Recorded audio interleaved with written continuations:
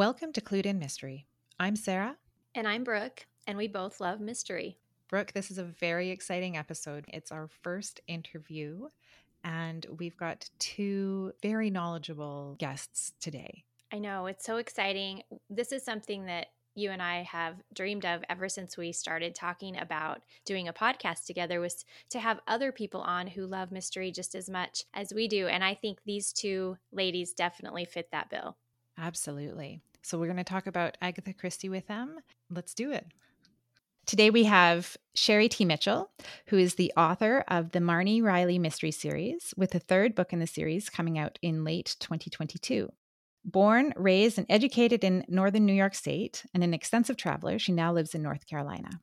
We also have Frances, who has read mysteries since she was 4. After some teaching, she opened the mystery bookshop Chronicles of Crime 22 years ago. She also writes crime fiction, and the first books in 2 different series set in 1935 based in San Francisco are currently with an agent. So we're really excited to have you guys here to join in our conversation about Agatha Christie. Thank you for inviting us. Thank you very much. Let's start by talking a little bit about what you think brings people to Agatha. So she continues to be that classic mystery author. And we see, a couple of weeks ago, Death on the Nile the movie was released. And I know there's, I'm sure there's television adaptations that we'll see in the near future. So what do you think continues to bring people back to her? Do you want to start, Frances? I think it's her diversity and style of writing. So you can pick up a regular character that you learn to love and read through short stories or full-length novels, that kind of thing. So if you look at Poirot, you get to really know him and his cast of characters. And there are over 50 short stories with him and over 30 novels. And then you can switch off to Miss Marple, or you can read some of her supernatural stories, her standalone books, her play, The Mousetrap, and Then There Were None. So there are certain books that really stand out with what she did, and it suits any age category. They're dated with some of the types of things that are discussed, but it's just that, at the store I recommend her all the time to kids that are good readers because they're engaging stories. I think she's timeless, really. That's really interesting. I imagine for a lot of people, she's one of the first authors in crime fiction that people read. That's what I think, yeah. And her books are quite easy to read. They flow so well, very engaging. And I think that for someone who's trying to get into mysteries, I believe that her books are quite simple. I think they're quite easy to understand. Her mysteries, once you get into them, I solve them before they're done, but I've been reading mysteries forever. But for someone that's fairly new, they can understand and follow the mystery quite easily, if that makes sense. And the clues are all there. The clues are all there. You don't need some heavy-duty scientific background about cigarette ash to figure out what's going on. Are you making fun of Sherlock? No. No, but that's the first thing that came to mind. Like, you don't need any of that background. It's all laid out for you. And I guess that's where I'm saying they're simple. I'm going to shock the three of you, I'm sure, and tell you that in mystery, since I read my first one, which now I can't remember what it was, but I was 4, I always read the end first. I read the last 3 chapters first, and then I go through and see if everything has been put in there. Yeah, and see, that tells me that when I give her my next book to read, I'm holding back the last 2 chapters. Meanie. It does help in editing. Like, I edit mystery manuscripts and things, and it does help because you can tell right away if something's been left out. I always write the last chapter first. Okay, so Frances, so you said if someone comes to a young reader or someone new to mysteries comes into the shop, then Agatha Christie is who you recommend. Do you then see them coming back and yes. seeking out more of her? Yeah, I have, like, from 10-year-old kids up to 85, 90-year-old people that are still filling in collections or just starting collections. And it depends if they like a classic read. First, I find out what a person is usually reading. And then, especially for kids, it gets them interested in reading. Mystery always does that. Okay, so if someone comes into your shop, then Frances, looking for a recommendation for the first Christie book that they should read, what do you recommend? I always recommend the first one, The Mysterious of Ferret Styles. And mainly I do that because it might not be her best work, but if you go through all of her books, when you get to Curtain, because a lot of people like to read in order, I don't care, but if they do, Curtain wraps up back at Styles, because when Poirot is convalescing, supposedly, it is at the Styles Manor House that the first book started in, because it's been taken over. Just as Christie's home, her private home in the country, was taken over by the American Air Force. And so she wrote that in 45, even though it wasn't, or 40s, even though it wasn't published until 75. So she's at the brilliance of her writing, and she writes Curtain, and it stays in a vault for 30 years. Yeah, I love that from a storyteller's standpoint, because I want that to happen in the book I read. I want that full circle feeling at the end of the story. And she does that in her whole career. The fact that she brings it back to Styles, Yep. and it was planned, right? I believe I read that she wasn't going to have it published until after her death. Her daughter did encourage her to do it a little earlier than planned, so she was still living. It's just so genius. I love it so much as a storytelling mechanism. So I start out with the first one, and then I say it doesn't matter what you read after that, but if you're going to keep reading her, don't read Curtain first, but read the first one first. And it introduces you to Poirot, of course, in a different kind of way. That book is also instrumental in changing the rules of writing mystery. So she ended that book originally in the manuscript in a courtroom scene.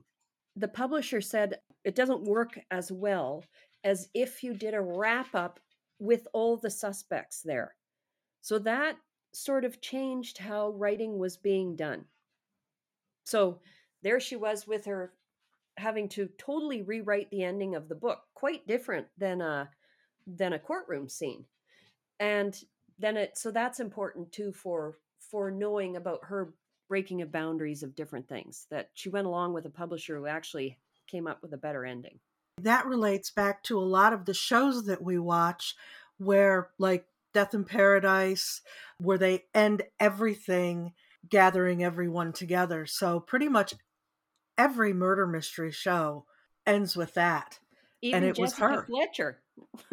Pardon? Even Jessica Fletcher. Even Jessica Fletcher, that's right. Yeah, that's I mean, that's kind of the classic close, isn't it? That you gather all of the interested parties in same space, often where the crime occurred. The detective reveals who the culprit was.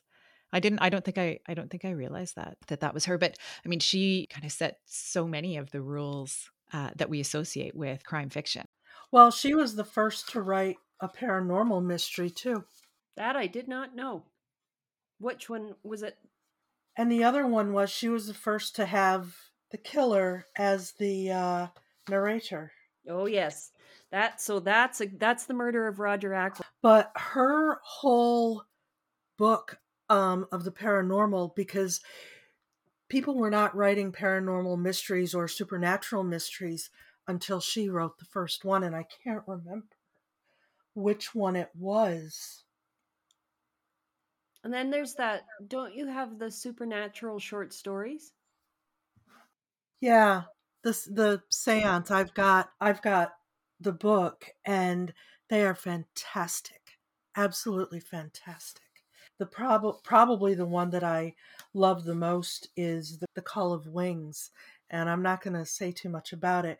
And the Dressmaker's Doll and the Red Signal, all are fantastic. Dressmaker's Doll freaks me out because I hate dolls. They're creepy. But she probably created that association for a lot of readers then, that association with dolls, right? Because that is a creepy story. It's good though. It is good. And she wrote the detective fiction with Poirot. And you think about Miss Marple, she's kind of, do you think she's popular because readers can see themselves as her, right? Like she's not a detective, or she hadn't been part of the police, which was kind of Poirot's back history. I'll be honest, I don't like Marple. She irritates me, and I will not. I've read quite a few of them, but if I see it's a Marple, I move on. Hercule Poirot, I've read them all, but Marple, I grew up in a small town, and she reminds me of a lot of gossipy old women. That's what's so interesting about her writing style, is because she was able to peg that and put it down so that it does irritate you that much. Yeah. Yeah, but I won't read them. Yeah, But she based it on her grandmother? Is that one of her grandmothers? Is that correct? it is something like that. Yeah. I love everything she's done, but I will not read or watch a Marple because she irritates me. I'm not sure that that's what people want to hear. I think that it speaks to the different flavors that she was able to write, though, because we've talked before, Sarah and I, about, she's got psychological thrillers, and then the paranormal stuff. Although I haven't read it, seems like it might lean a little bit more towards like horror mystery. And then you have the straight detective fiction, and it's what a skill to be able to do the different types of stories. And I guess there's something for everybody in there. Well, she had the love stories with the Mary Westmacott name as well. She Yes. had the romance novels. I've not read any of those because it's not a genre that I enjoy, but she wrote under Mary Westmacott as well. So, and I think they now all say on the cover Agatha Christie is Mary Yeah, they've Westmacott, don't they? changed it that way. So that what the first Mary Westmacott, and I can't recall right now which one it was apparently the book she had always wanted to write. And a lot of her short stories have aspects of romance in them. One that I read yesterday to remind me, In a Glass Darkly, is like 6 pages long. She wrote it in 34, and it's about a fellow who has gone to a manor house to visit a friend, and he looks in the mirror and a door is opening behind him, and he's tying his tie, and he sees a murder take place. But when he turns around, yeah, he's looking in the mirror tying his tie. When Yes, he turns around, there's no door there. There's a big yes. wardrobe in front of the door. And he falls in love with the guy's sister, who he realizes is the woman he's seen being murdered. And it carries on from there. It's 6 pages long. It is really good. It is really good. I know that one. I've read it. And see, that has romance in it. Yeah, but it said Agatha Christie, so I read it. And It was a short it didn't say story. Miss Marple. It wasn't Miss Marple. But no, I find that her short stories are so engaging and they tell so much in 6 pages, 12 pages, whatever it is. They're fantastic. Short stories are really hard to write. And it takes a skill to be able to do that, and to take your main character and know that the main character, like Poirot, that short story that he's in is not long enough to drag it out into a full length novel. That's a skill too. Ian Rankin does the same thing with his Rebus characters. Clearly, Agatha Christie had tremendous range in terms of what she could write and the genres that she wrote in. How do you see her legacy influencing mystery and crime writing today? I would say that because she, like, again, I go back to the diverse styles of her writing, she has really shown that you can go past boundaries that have been set within the genre. You can take any topic and deal with it as a crime fiction piece or crime short story. And I keep thinking diversity because there's so many different things that she did. So if you look at some of her books, so The Pale Horse, written in the 60s, early 60s, was showing the changing times. That's all about witchcraft. And It isn't a Marple, it isn't a Poirot. It's a standalone book, and you could read that today, and it could be today. That's also something else. And she also showed that you break away from that classic style of manor house mystery and just have everyday regular people. Philomel Cottage, my favorite short story of hers, is about a couple that go to live in a cottage, supposedly been bought by the new husband who they've only known each other for a few weeks, and something happens that makes the wife feel afraid. It is timeless, that book. So I think her what she's teaching crime writers and what she can teach them is that you could set your book in any sort of time, in any kind of situation. Just make it so that it seems like normal everyday people. Have any of you read the Partners in Crime short stories with Tommy and Tuppence? Yeah, those are fun. Those are a lot of fun. They're a lot of fun. He was Secret Service? Something like that. And then they form their detective agency. The Blunt Detective Yeah. Agency. They're really fun. They are. They're funny. They're a bit kitsch, I think, is probably, Yeah. I don't know. They're just really good. If you haven't read them, highly recommend it. The last one she did of them, she made an error in which the publishing house didn't pick up on. And she has Tommy getting in a train and climbing out of his car. Ah. Interesting.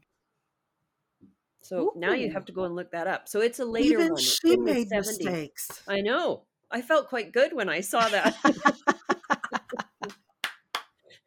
I remember reading it thinking, I thought he was in a train. And then I looked it up to see, and that is one of the errors that had been made.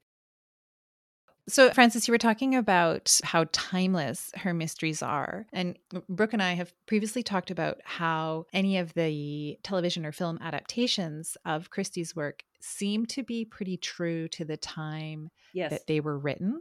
Yeah. Right? You don't see the kind of leap in time that we see, for example, with Sherlock, right? Like Right. there's present day versions of Sherlock.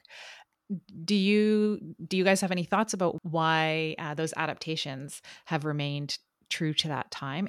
There's one called Sparkling Cyanide that was actually, I think it was like 70s, and it sucked. Yeah. So I would say that probably has a lot to do with it. I also think that people enjoy period pieces where mystery is concerned. Especially Art Deco stuff. Art Deco stuff, yeah. Mm-hmm. Their sets are phenomenal. I think if you try to take hers out of the time frame, it loses a lot in translation. Brooke, you saw the new film, right? I did. Is it Death on the Nile? Yeah. And have they updated that? I mean, it seems like it's period piece, but I was reading different reviews that said that they've made changes and that they're trying to get younger audiences to watch it. Period is true to the story. It remains in the correct era of the setting, and it's gorgeous, I will say. I mean, they did a phenomenal job. They have kind of ritzied it up a little bit, I think, from is it the 1970s when the last film was made? So this is very swanky and it's a little sexy. The bride and groom have kind of a dance scene that is, kind of a little risque, but not too risque. But the only additions that they made were more to some background information for Poirot. They're kind of creating a backstory for him that is not Agatha's. I think what I had heard was that maybe they're going to try to have a series of these, that Branagh is going to make additional ones. And so they're kind of trying to bring this storyline through.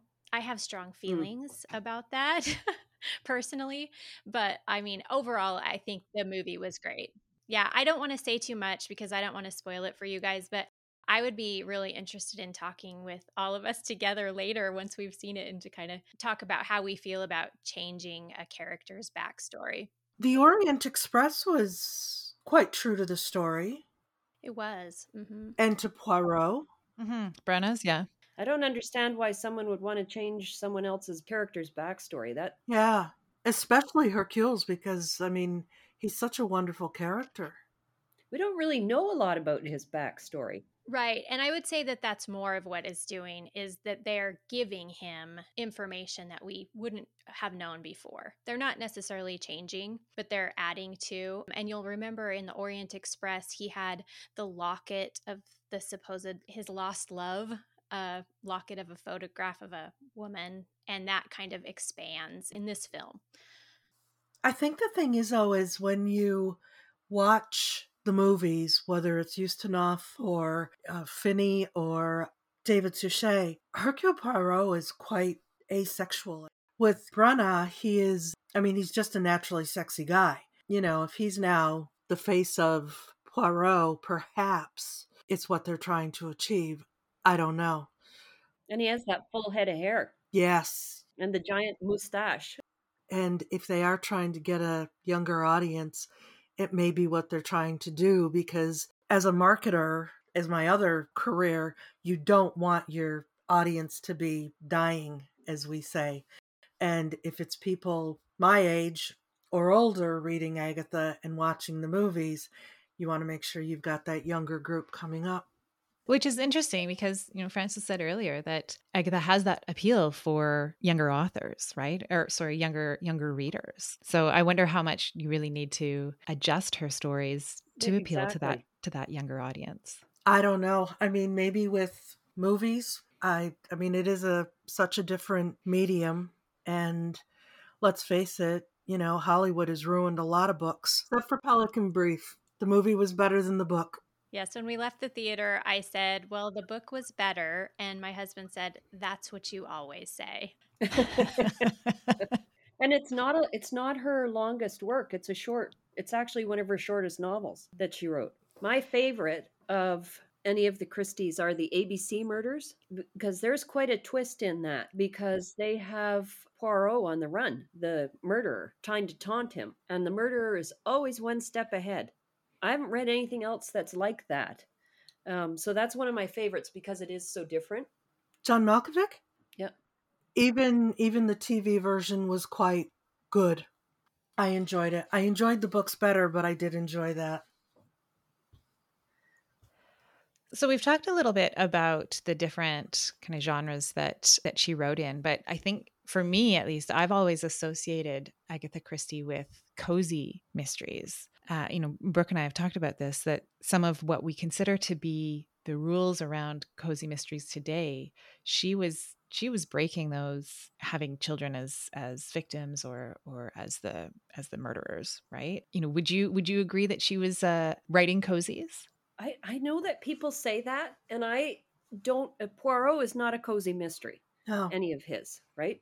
Miss Marple is closer because she's that female sleuthy kind of character who has no background in sleuth except she has an interest in people. So they would be closer to a cozy, but not the majority of her work, certainly not the supernatural stuff. And some of her murders they're not clean, they're not easy murders, right? They're quite dark. Yeah, I don't think of her as a cozy mystery writer at all, especially Poirot. Yeah, I think a lot of the classic writers like Allingham or Nio Marsh fall into Christie's category as well. They're not cozies. They're not like the cat and dog mysteries and any kind of female sleuth like the cooking mysteries and that kind of stuff, right? Those are cozies, in my opinion. What do you think, Brooke? Yeah, I think you're right. I do think that she heavily influenced what we see now, though, in the cozies. I feel like authors from this day and age are taking that Miss Marple and running with it, and that's where we see, the bookshop mysteries or the bakery mysteries and things like that. I definitely think they're heavily influenced by her work. Do you agree with that? Yes, more so for the Marples.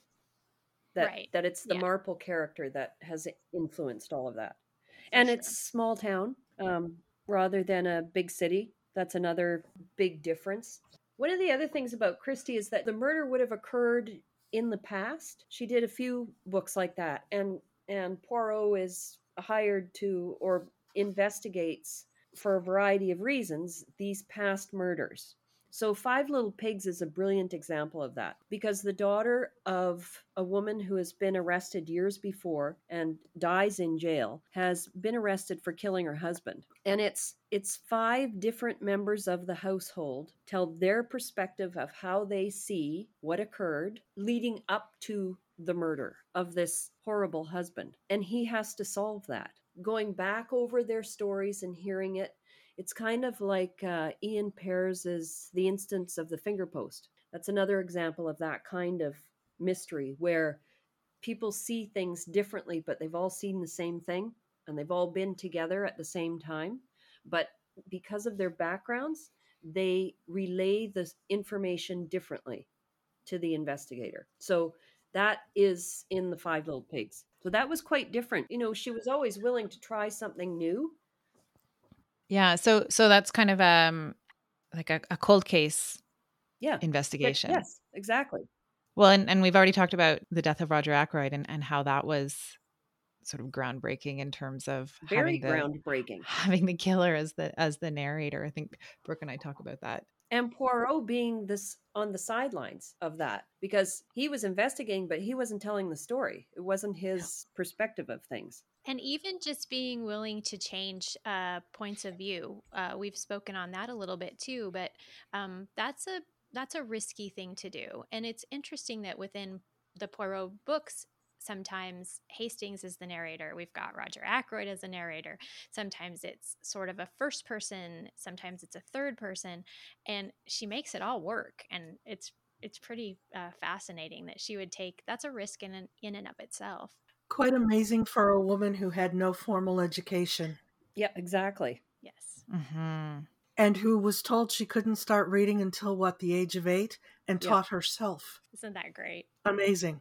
I think, too, that changing of the voice and that sort of thing keeps things fresh, kept it fresh for her because she got bored with Poirot, which is why she switched to Marple, and then came back with fresh ideas, taking that break from the character and never lost any of their voices in any way. Because that's a huge volume. She has a huge volume of work, over 60 books, hundreds of I'd say 100 short stories easily between all the characters and then all the other short stories. Yeah, very impressive. She must have had just an incredible imagination. And typing on those typewriters, that is a stiff job. Yes. That hurts. Yeah. I have one of those. Holy moly. You have to bang. Well, I've asked all of the questions that I had. Brooke, do you have any other questions that you want to ask? No, I think we covered a lot. And I just want to say that this has been fascinating. This has been so much better than I could even imagined. So thank you guys for coming on. And maybe we can all do this again sometime on another topic. Sounds like fun. That would be cool. Thank you. Thank you for having us. So, Brooke, that was our first interview episode. What did you think? Oh my gosh, it was so much fun. It was more fun than I even expected. And like I said before, this is something we've been looking forward to. And those two ladies are just so knowledgeable about mystery. I suspect we'll have them back sometime. I would love to have them back again because, as you say, they know a lot about certainly a lot about Agatha Christie, but they also know a lot about mystery in general. Definitely. So that concludes our series on Agatha Christie, but I think there's so much more that we could talk about with her. Absolutely. One important topic that we definitely will be covering sometime in the future is the disappearance of Agatha Christie. I can't wait to talk to you about that one, Sarah. Yes, I am really looking forward to that as well. Before we get to that, though, we will have a couple of episodes about Sir Arthur Conan Doyle. I'm looking forward to that. And so for today, thank you for joining us. I'm Brooke. And I'm Sarah, and we both love mystery. Clued In Mystery is produced by Brooke Peterson and Sarah M. Stephen. Music is by Shane Ivers at silvermansound.com. Visit us online at cluedinmystery.com or social media at Clued In Mystery. If you liked what you heard, please consider subscribing, leaving a review, or telling your friends.